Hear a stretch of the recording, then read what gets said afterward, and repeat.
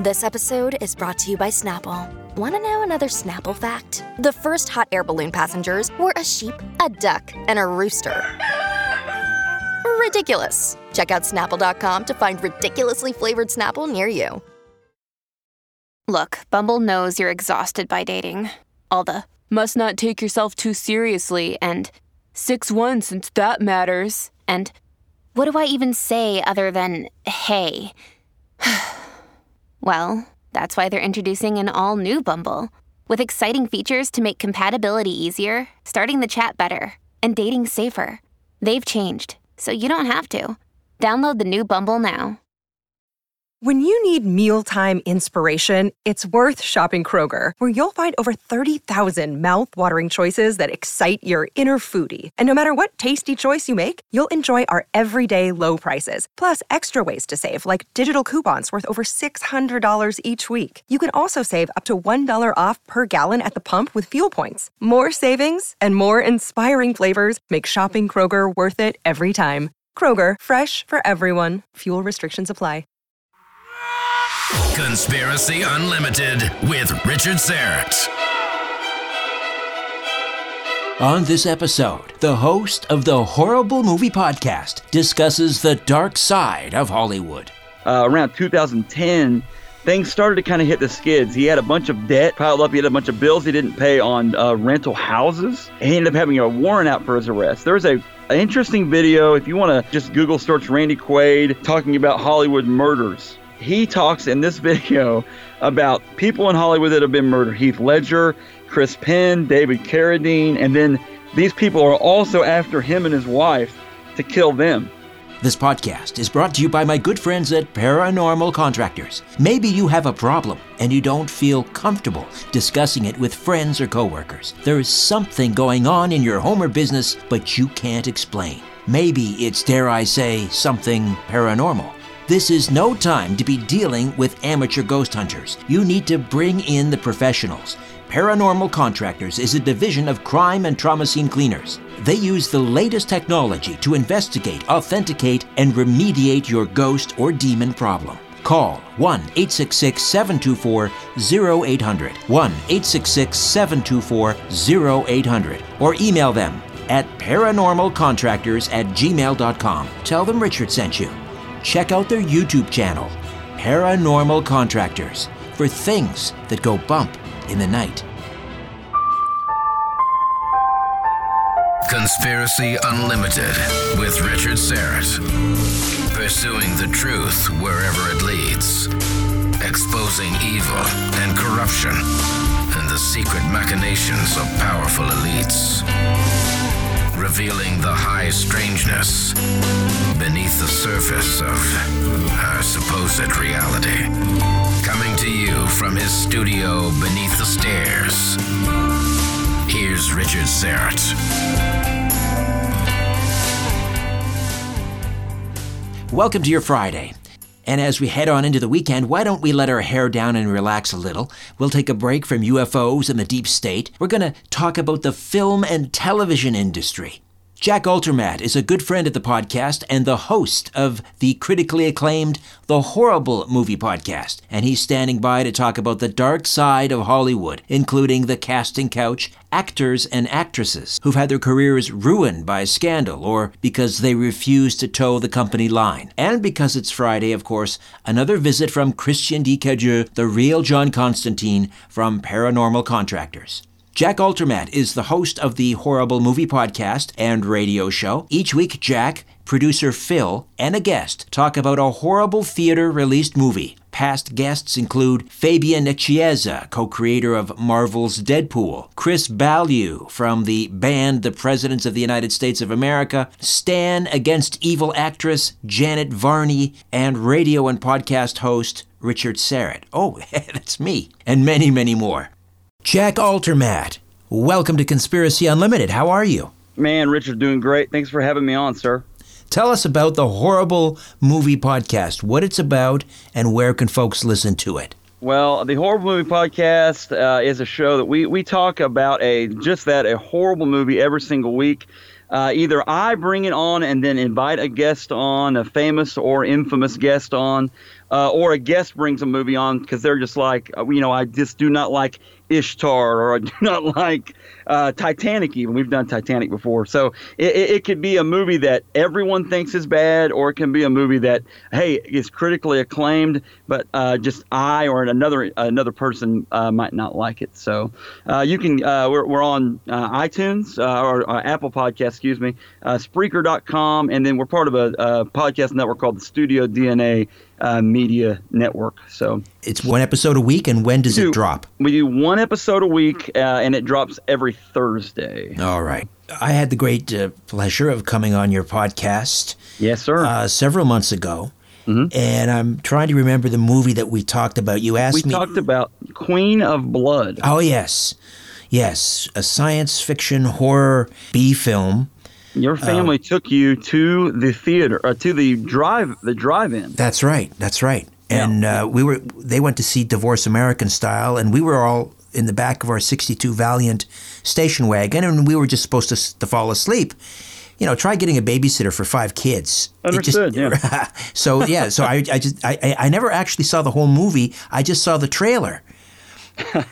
And with Basil Rathbone and James Saxon and Dennis Hopper, I think, also was in that. And these are like space vampires, am I right? It was a space vampire, yes. Yes. The Queen of Blood, yes. All right, so we're going to talk about the dark side of Hollywood. And this is something that you discuss from time to time, and certainly something that has come to the fore most recently on Candace Owens' new program, which can be seen at PragerU. And I'm a big fan of Candace and the work that she's doing. Yes, she had Roseanne Barr on the program, and she caused quite the shite storm, shall we say, when she went after the hypocrisy of the Me Too movement, and talking about the casting couch, and she said something to the effect that a lot of women went to Hollywood, and it's true, it's not a comfortable truth, but it is the truth. There's no question. There are a lot of women went to Hollywood. They traded on their looks and their sex appeal. And were willing to trade sexual favors. And I'm not judging them. That's the choice they made. And so they did it, and to get into the movies. And so, that caused quite a stir. Right. But the casting couch, now there's obviously a dark side, because there are women who went there because they were talented and they deserved to be in the movies, and they didn't ask to be hit on and groped and so forth. So, I mean, that happens too, and it's despicable. But I wanted to talk to you about the long history of the casting couch. It probably started, in the days of D.W. Griffith, for crying out loud. It's just always been thus. Cecil B. DeMille, Cecil B. DeMille. Yeah. So let's talk about some episodes of the notorious casting couch. Where did you want to start? Well, I'm just in the forefront. You can, big name actresses. We talked about. I've talked several times on the show about Thandie Newton. I don't know, and she's more recent, but Thandie Newton's on Westworld. There's a video, and listeners, you can Google this and look it up. There's a video of her talking about her experience on the casting couch when she was a minor, and as a fairly big name director, but she doesn't really name names. It's not Harvey Weinstein. It's not. We talked. You and I talked earlier before we started recording about Bryan Singer. It's not anyone that she named names of, but she's talking about the lewd act. But basically, the director is kind of coaching her through this audition. And then the director is showing the video around to basically his friends. I mean, almost like, again, it's like this abuse of power. We talked about that. You mentioned that too in the run-up. I'm one that just common sense tells me that there are basically, and I break it down to 3 reasons that Hollywood actresses would put themselves through this. You go to Hollywood, and 1, the dream is worth it to them to come to Hollywood. And to maybe put themselves through that sort of agony, which is trading basically, I mean, I don't want to say their humanity, but it's basically trading. They've sold their soul. Exactly. So then the second one, I would go with human ego. And human ego, what would it say? It would say that, hey, there's no way that this could happen to me. There's, it's obviously not going to happen to me. It's happened to other people. Wouldn't happen to me. And the third one basically is just kind of what you said. People accept that this is just how Hollywood is, and we're just going to grin and bear it. And if we come out on top, then we, no pun intended there, but if we come out ahead, then we're going to be better for the experience. But we're just gonna deal with like we said, the casting couch. Well, it's not only Hollywood; it is the history of the world. Right, that's true. I mean, how far back do we want to go? To King Herod and Salome, who right. Salome, the dance of the veils. Right on. This is just the way that the world works. Right. Feminine wiles versus man's more lascivious nature, however you want to couch it, no pun intended. No, again, pun intended. That is the history of the world, and why would it be any different in Hollywood? This is the way it works or has worked in politics. Yes, well, so nothing new under the sun, as they say. But the thing about Hollywood, I guess what sort of perturbs me to no end is that on the one hand, we have all of this unsavory behavior going on in Hollywood, not just, whether we're talking about sex addiction and drug addiction and alcohol addiction and the pornography that's coming out of there, right. and the violence, the glorification of violence, objectification of women, but also sexualizing children. All of this coming out of Tinseltown, and yet they expect us to take our moral cues from them. Well, it's laughable. And we've talked about that too. The grandstanding that happens, and the Hollywood a lot of times will take that moral high ground, and it couldn't be more. Again, it couldn't be more of a swamp. You talked about the pedophilia side of it. It's been recorded big time. The Coreys from the 80s, Corey Feldman and Corey Haim, and some of the abuses that they went through. Those are things though that are pretty much swept under the rug. You're not like it's not as accepted as the Harvey Weinstein being called out, and it's just one of those things that as it comes out, I know you've had guests before that have talked in length about Michael Jackson, but there's that side of it too, just that someone in a dominant position of power, and any abuse of children is just, man, it's unacceptable, Richard. It's one of those, it's the most egregious thing. I'm a believer myself. I'm a Christian. I'm a believer. So we've got to take care of children like that. Jesus would say that. So, well, you're right. And as bad as some of the Weinstein stuff is, and, there's no doubt he by all accounts, I mean, he allegedly, anyway, because the trial hasn't occurred yet, but he's allegedly guilty of rape. I mean, there's the casting couch. There's, you do this for me and I'll do that. That's if that's a mutual favor system. Yeah. If that's mutually agreed upon, that's one thing, as unsavory as that might be. But rape is rape, and that's just absolutely evil. However, that, as you say, is a more sort of palatable. I mean, we recognize that, we talk about it. It's out in the open, so we can address it. But it's really there's something even darker going on. That is in Hollywood, and that is, as you say, pedophilia. Right. And it's satanic, I think. I think what's going on in Hollywood is satanic. Well, I agree. And if anything is in need of a special counsel, never mind Russian collusion, it's right. Hollywood. They need to bring in, they need to bring in the weight of the Department of Justice down on Hollywood big time. Well, and you a name in that front, Kevin Spacey. It went from one of the biggest actors in Hollywood to then some of his transgressions came to light. When you don't hear hiding or hair of him at this point, do you? So, I mean, there are certain things that, like I said, either they get swept under the rug or they just sort of go away because no one wants to really talk about those things. Well, I think you get to a certain level where you can drown someone in lawyers or legal fees. Ooh, that's true. Yeah. And you have more money than God, and you are untouchable. And I think there are some untouchables, not only in Hollywood, but obviously in Washington, everywhere. Well, you're right, and I think it's that insulation of the that world that they put themselves around. I mean, from a very early age, we are conditioned to deify people in Hollywood.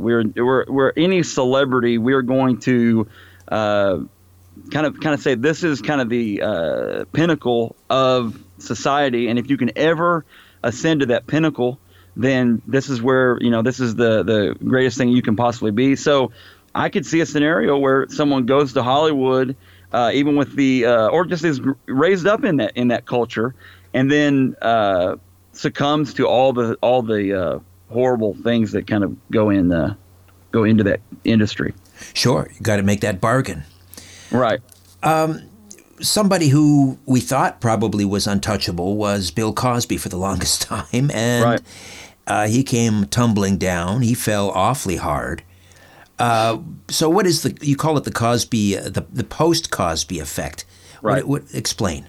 Well, and if people, sometimes I think, Richard, especially I don't know, younger listeners, but people don't have a concept for how big of a celebrity Bill Cosby was.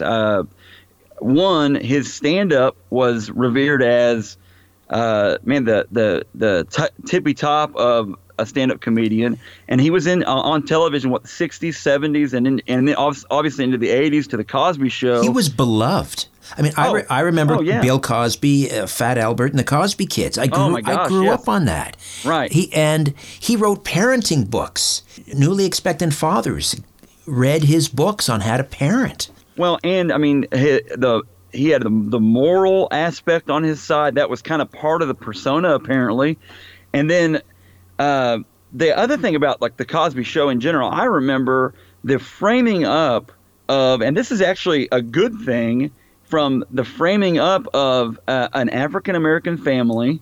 He is a medical doctor. Wasn't that right in the show? He was a doctor. His wife was a lawyer. Yeah, the Huxtables. Yes, they are. Hey, this is what a person, a family in America can become, and it's a minority family. And then to think, let's take that person, star of Ghost Dad, by the way. We'll forget that one. take that person. And now, behind the scenes, he literally was drugging women and having, relations with them. It's like this. It's stranger than the truth in this situation. Stranger than fiction. So, once I call it the Cosby effect. Once he was brought down and that armor was pierced, then I think people started to see other people and look around and go, "Hey, if Bill Cosby can be brought down." I mean, at that point, Miramax, where Harvey Weinstein, he was he co-founded that studio.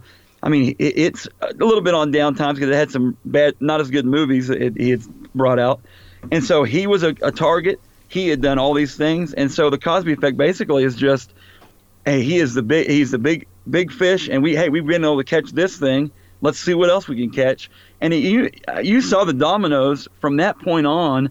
You have actors and other directors, and that's when, and you even see it now. The music industry is that way. There's just some other recent ones that have come out.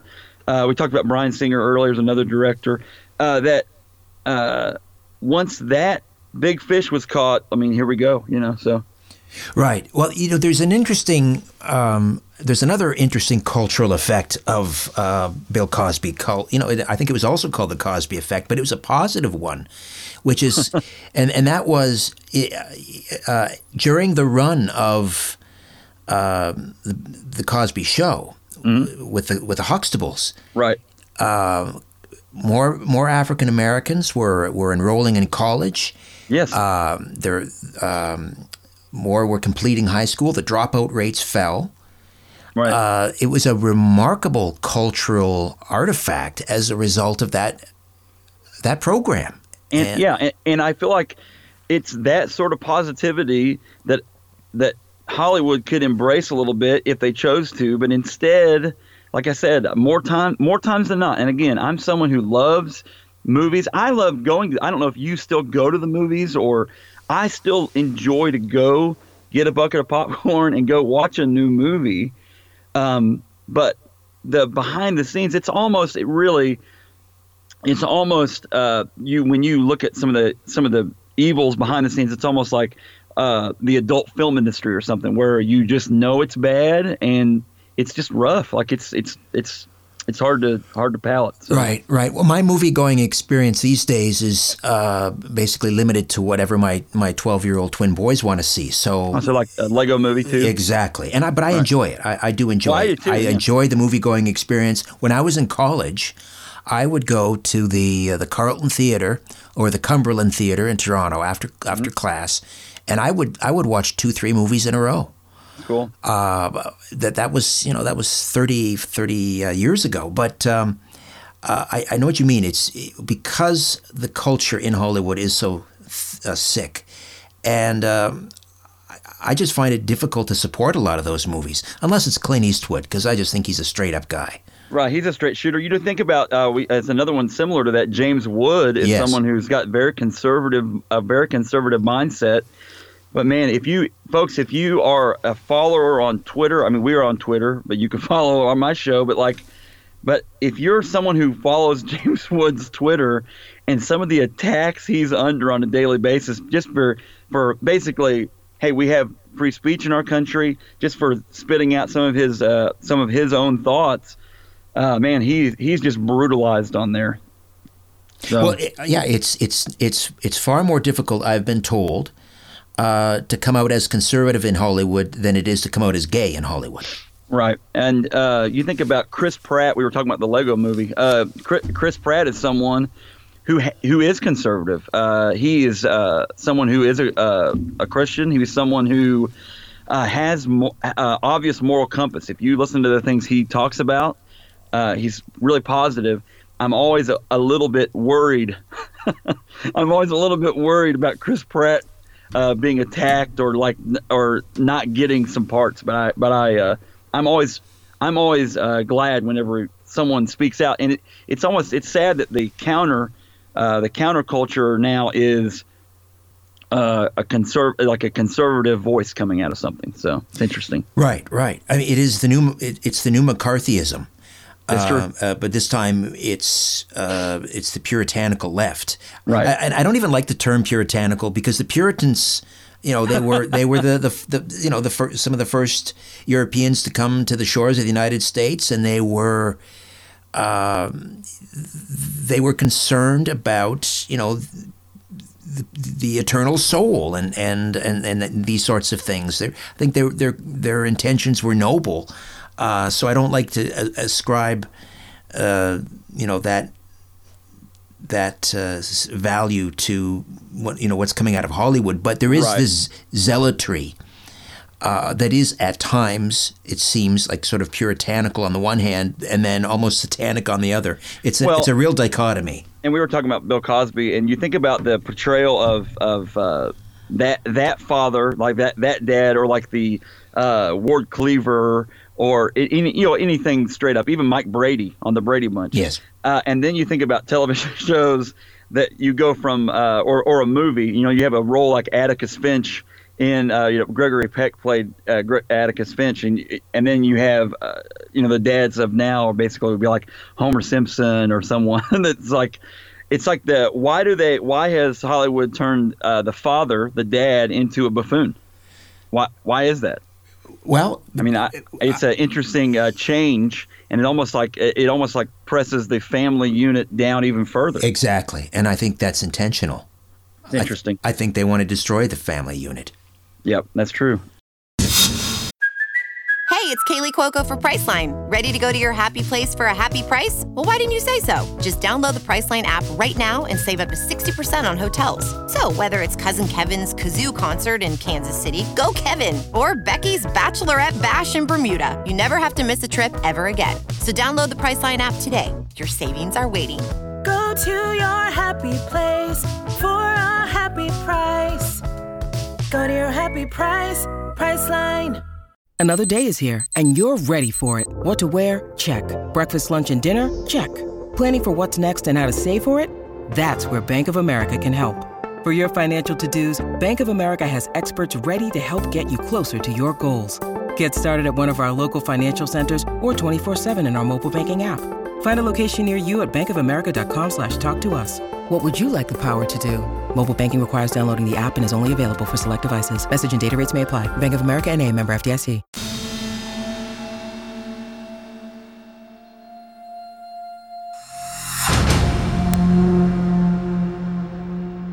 He's the real John Constantine, Christian D. Cadieux of Paranormal Contractors, a division of crime and trauma scene cleaners. Hey, Christian, welcome once again. Hey, thank you for having me once again. You're still parked out in front of the Amityville Horror House on Ocean Avenue in Amityville, Long Island. What's going on? Any activity? Well, it doesn't appear to any activity as we speak. I mean, it's life as usual in the neighborhood here in Amityville, but it certainly is surreal to be parked outside and looking at this home. You know, this has been, it's been a dream of mine. This has definitely been on my bucket list of things to do and different historical paranormal sites to visit. Nothing peculiar seems to appears from the outside, from street level. Mind you, I don't have a lot of equipment with me on this particular trip, but my next trip, I will certainly have a full arsenal of my equipment. Do you think it would be possible if, let's say, there's still paranormal activity going on in the house, and I don't know, since it's changed owners many times, since the horrific slayings back in the mid-'70s, which gave rise to the Amityville Horror book and the movie and the investigation and so forth.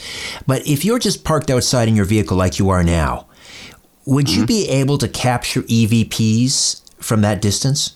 That's a great question. You know, I pride myself, Richard, as you know, and I know you can attest to it, on a lot of research and development with the remediation aspects for the paranormal industry. Now, when it comes to the investigation, I certainly always trying new and different things. I guess if someone listens to this episode, maybe, well, the audio recording of the microphone here might be able to pick something up. But it's definitely possible. Put to the test. Now, if you're on an investigation and you're hoping to capture some EVPs, electronic voice phenomenon, which supposedly are the voices of departed souls and departed spirits and or even demonic activity captured on an audio recording. What are some of the tips? How do you capture a good EVP? All right, so there's always different grades of EVPs, as you know, different qualities, A, B, C, et cetera, But the big thing here is to circumvent false positives and prevent any type of tomfoolery. And that's what it's all about, because your credibility will be destroyed if somebody figures you out. And in fact, if anybody wants to send me for free of charge, I will certainly decrypt an EVP that they may be suspicious of in order to establish if it is the real thing or not. And I do that by using a technology called reverse speech. I have decrypted many EVPs, and I've been able to debunk if it's some tomfoolery going on, a whole bunch of people that are using a specific EVP to gain notoriety, or if it's the real deal. But the best tips I can give to anyone that I personally have experienced on EVP is certainly have a camera on you while recording your EVP and whoever you're with. State the names of the individuals that you're with and be truthful. Have them on camera when the EVP is picked up, because that will certainly add to your credibility or the credibility of the investigators, because it's very, very easy for somebody in the background to say something under their breath and have that picked up. And then everyone's going to go running around screaming, look what I found, an EVP. And, you know, it could just be somebody in the group of the investigators that are in fact just whispered something and it was picked up on the microphone. So try to have everybody in camera view and try to be in an area where there's not a lot of background noise, not a lot of white background noise, in order to capture a good quality EVP. Christian, if someone has unwanted paranormal activity in their home or business, how do they get a hold of Paranormal Contractors? Well, you can reach me directly at 416-994-0777 or toll free at 866-724-0800, or feel free to email me at paranormalcontractors@gmail.com. All right, we'll talk to you next week when you get back from Amityville, Long Island, New York. Christian, thanks so much. My pleasure, Richard. Thank you. Check out their YouTube channel, Paranormal Contractors, for things that go bump in the night.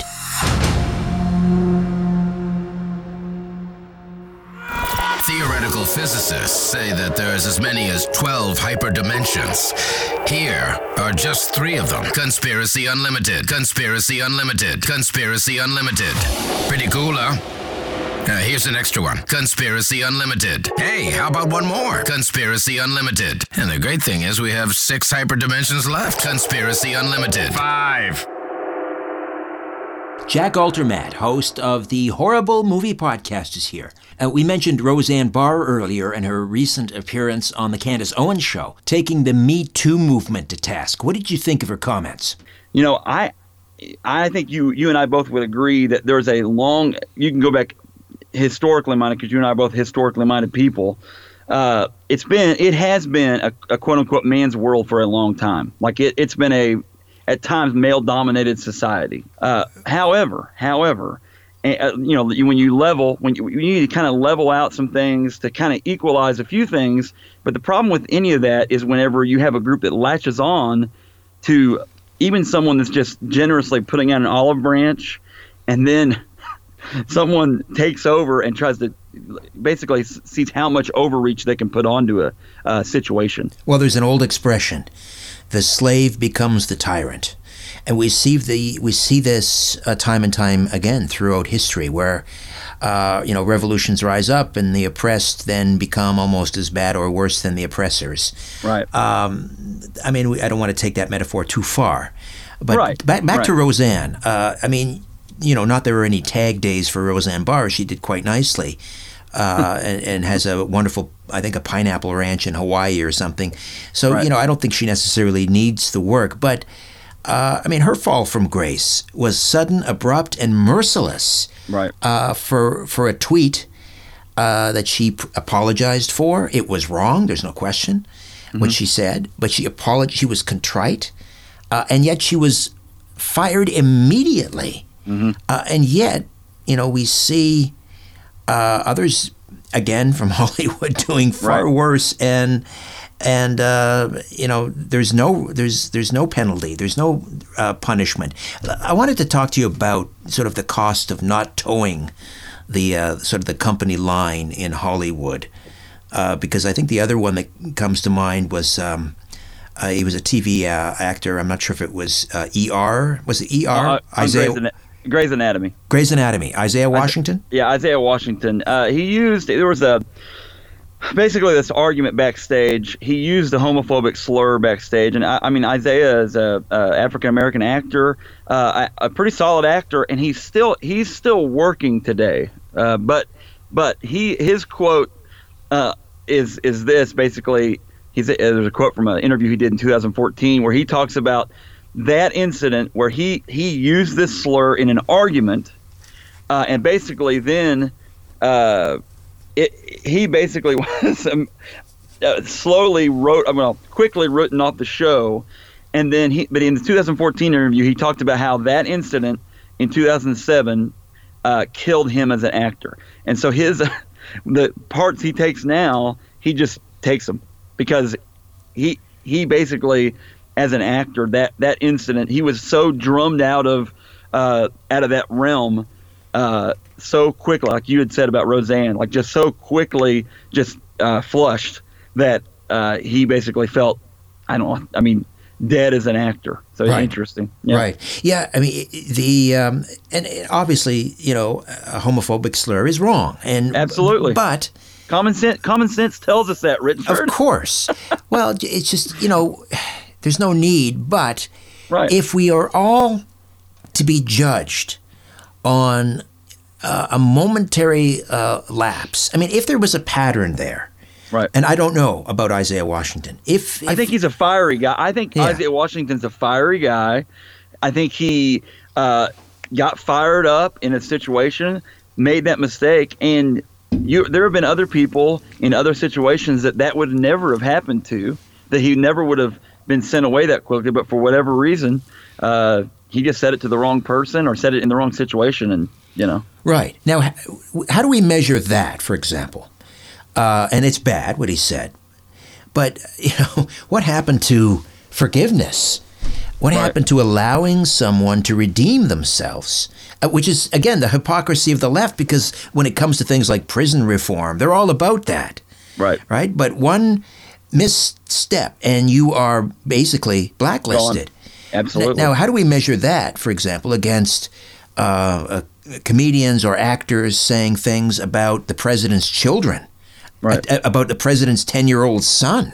Which is, again, anything against kids like that, to me, man, you got to be pretty gutsy or pretty, just not intelligent to make a comment about kids like some people do. It's really brutal, sad. Well, there's just a lack of awareness because they are so emboldened. I'm talking about the radical left. They are so emboldened, and they run social media, they run academia, they run Hollywood, they run mainstream media. They feel so emboldened. They feel impervious. Like they're untouchable. And you can tag onto that. Tim Allen's another one that this is a guy, and I'll say this: Tim Allen was a early in his life. He had a drug addiction. He served jail time. He kind of rose up out of that, which I view, Richard. I was raised to champion that. Yes. When you overcome an addiction, when you overcome, hey, you go to prison, you serve your prison time, you get out. I view that, and then he you should champion that as improving yourself. And he was a stand-up comedian, and then he parlayed that into Home Improvement. He parlayed that into Toy Story, which still is a huge franchise. The Santa Claus franchise, and then he had his show Last Man Standing that got canceled by ABC a couple years ago, or about a year and a half ago. Basically, just for his, all signs point to either one of two things: his conservative mindset, or it was contract time to re-up contracts. They were getting to that part of a contract where you either got to re-up it or just cancel the show. But the ratings on that show were so high, it was a hit, that it made no sense for that to be the reason. Well, we don't know for sure, but we look at the landscape. Yeah. I think to me it's pretty obvious he was let go because he was a conservative, and the show was conservative, and that just does not fly in 2019 in Hollywood. Absolutely. But I think the show was then subsequently picked up by Fox, wasn't it? Yeah, right. Which makes a lot of sense. And again, Tim Allen, I think he's behind the scenes. I'm sure he's a pretty good talker, and I'm sure he's done this for so long that he's never, he's not missing out on too much stuff because he's good at what he does. So. Dave Chappelle, Dave Chappelle, the comedian. Yes. I'll say this about Dave Chappelle. Some of his stand-up stuff and some of his comedy, especially on Chappelle's show, definitely not family friendly. So if you're folks, if you're going to show your kids Chappelle's show, that's one thing. He works blue. That's true. He's does kind of blue for sure. But Dave Chappelle, his perception of things, if you've ever listened to him in interviews, he pretty smart guy. He also has had a little bit of, I want to say a conservative streak, but a little bit of a, not as over the top, too liberal. But all I'm saying is this: he was doing a interview with Oprah, and you can look this up online too, folks. Just Dave Chappelle Oprah interview. Basically, he was doing a Martin Lawrence movie, and he talks about this in the interview, how the director of this movie, basically was wanting him to wear a dress. And it made no sense. Dave Chappelle says in the interview, it made literally no sense for him to have to wear a dress in this movie. It was like I said, Martin Lawrence movie he was in, and basically Dave Chappelle's like, I'm not wearing that dress. Here comes another person and another person trying to talk him into it, and eventually he just shuts them all down. He ends up standing his ground on it. It's just an interesting interview. So, folks, if you have a chance to Google that, you should take a look at that. He does. He does stand by his principles, and I can't remember the particulars, but he walked away from another TV show where he was the star. Yeah, Chappelle. That's the Chappelle Show, because it went basically 2.5 seasons. It went 3 seasons, but the third season was basically a lot of leftover clip type things and repackaging. But and he was at the top of it. He walked away from that. Just I think some personal stuff, but also I think he just got burnt out. But he's an interesting guy. Again, not all the right answers, but none of us have all the right answers, Richard. So. But I found that interview to be really, really interesting. I want to talk to you also about movies that, the nature of your podcast, the horrible movie podcast. Yeah. There are a lot of bad movies that get made, and you're thinking to yourself, how does a movie like this ever get made? Like, who made the call? To greenlight this project. And you mentioned Ishtar earlier, and that's kind of held up as the classic example. I remember seeing it, Warren Beatty and Dustin Hoffman, and I don't remember them. It was truly forgettable, but there were some funny moments actually. They're a band. They're a duo basically, and they are they're trying to make it in the music industry, but they're really, really, really bad at it. So. And they get caught up in some, revolution in the Middle East or something? Right. They have a agent, basically, that sends them. This is a movie from 1987, by the way, folks. It had a $55 million budget, and it made $14 million at the box office. So not a real great box office haul for Ishtar. Right.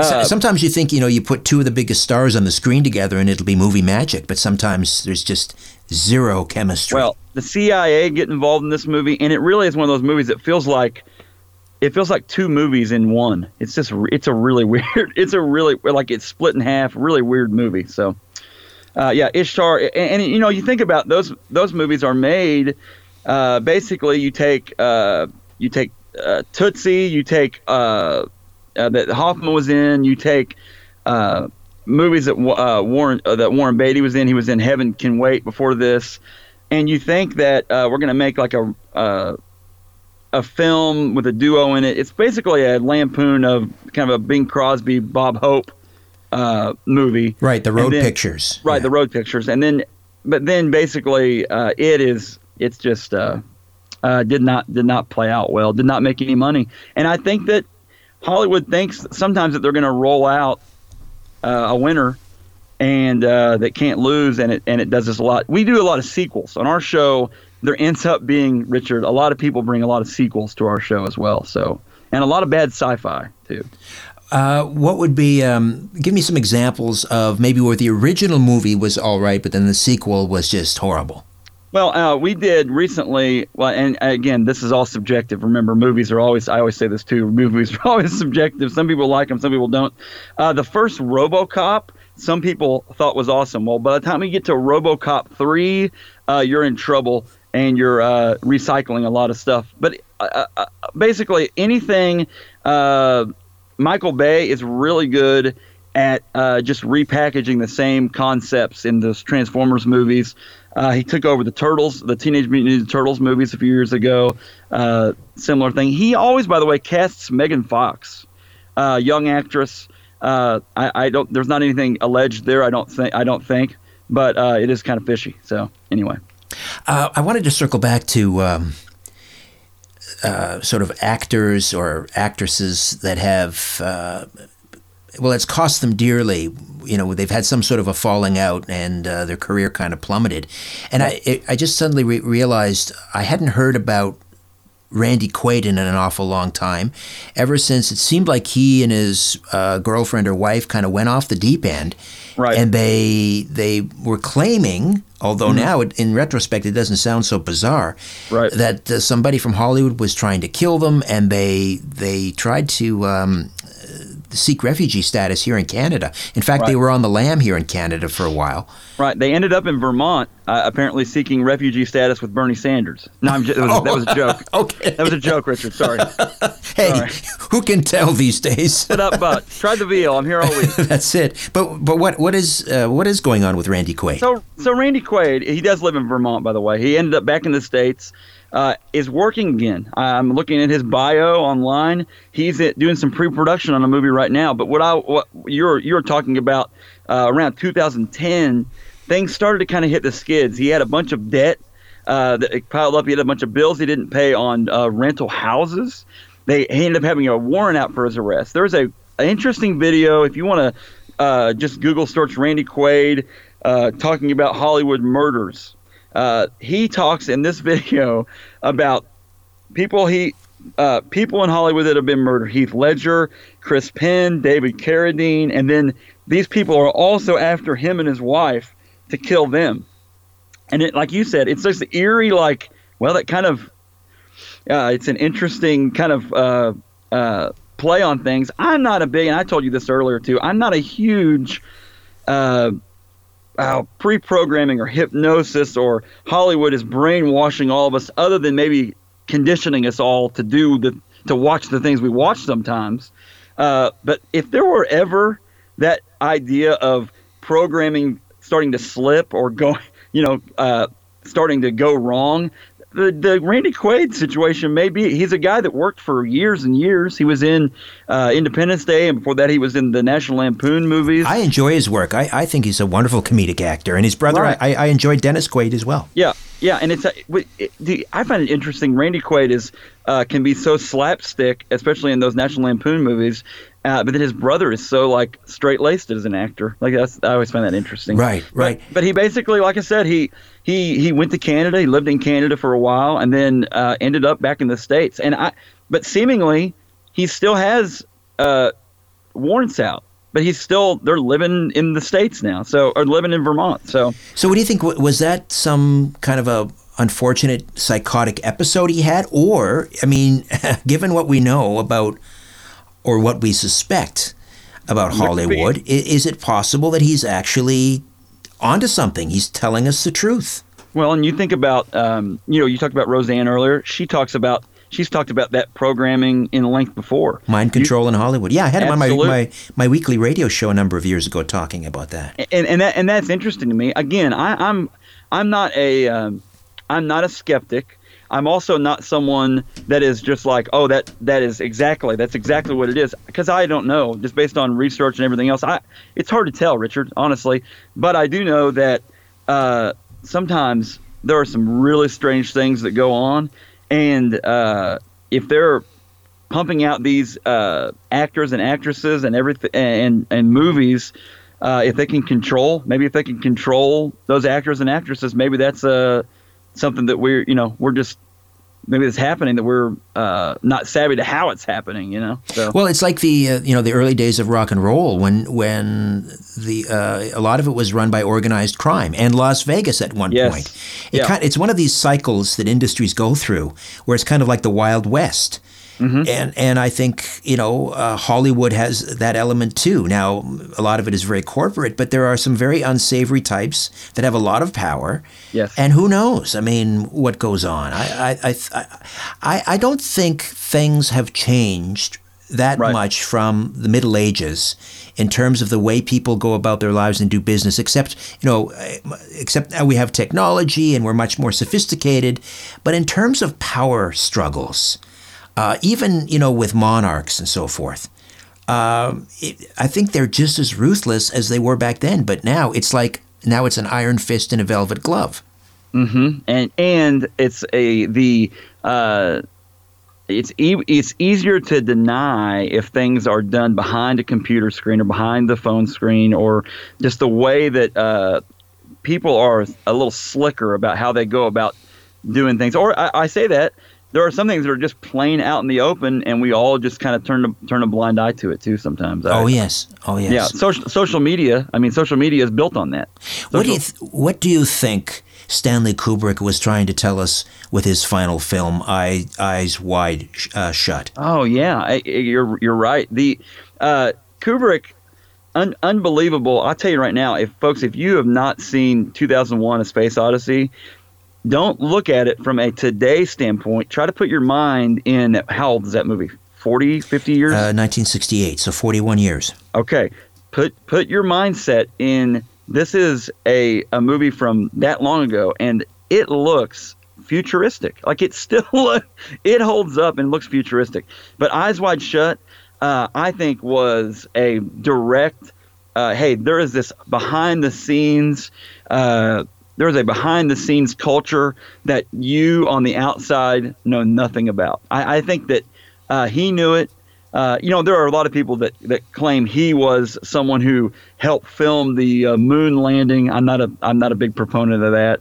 Or they used his knowledge to help film the quote-unquote fake moon landing on a Hollywood movie set. I don't think that that's real, but he was definitely given some signs, I think. I mean, it was his final movie. So, I mean, what did he have to lose, right? Jack, what's coming up next on Horrible Movie Podcast? We're going to have Angels in the Outfield is a great movie.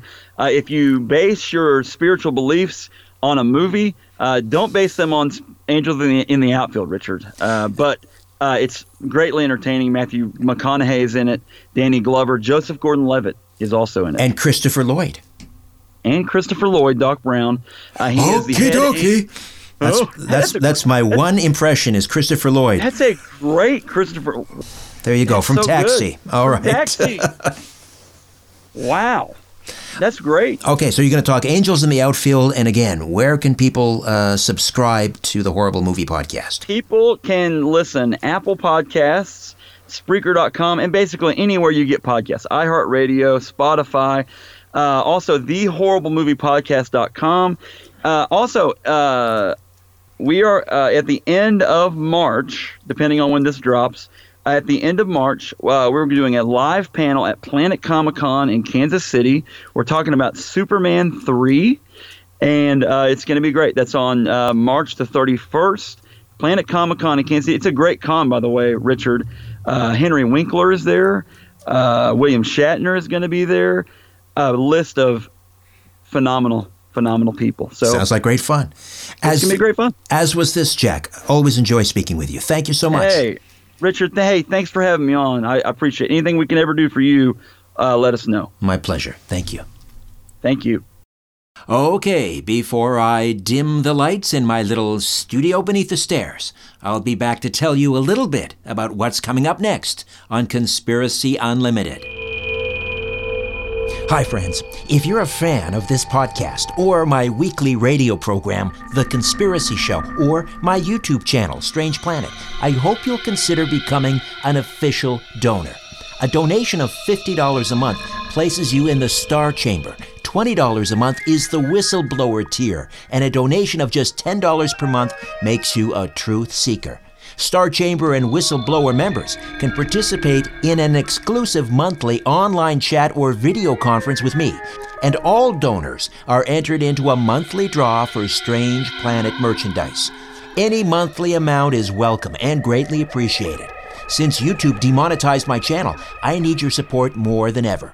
To become an official donor, go to patreon.com/Strange Planet. Patreon.com/Strange Planet. Coming up next, what are they spraying on us? Broadcaster Ronnie McMullen discusses geoengineering and chemtrails. A lot of the scientists that have created these viruses were creating a virus so that they could create an antidote so that if we, and as the world ever got something really bad, we'd have something to fight with. But as soon as they create the virus, the scientist dies immediately. Until next time, I'm Richard Serrett. So long for now. A new Conspiracy Unlimited with Richard Serrett drops every Monday, Wednesday, and Friday at conspiracyunlimitedpodcast.com. Blow your mind. That is all for now. Oh, and remember to share and give a 5-star review because we have huge egos and need love. We're like cats. We need we meet constant petting,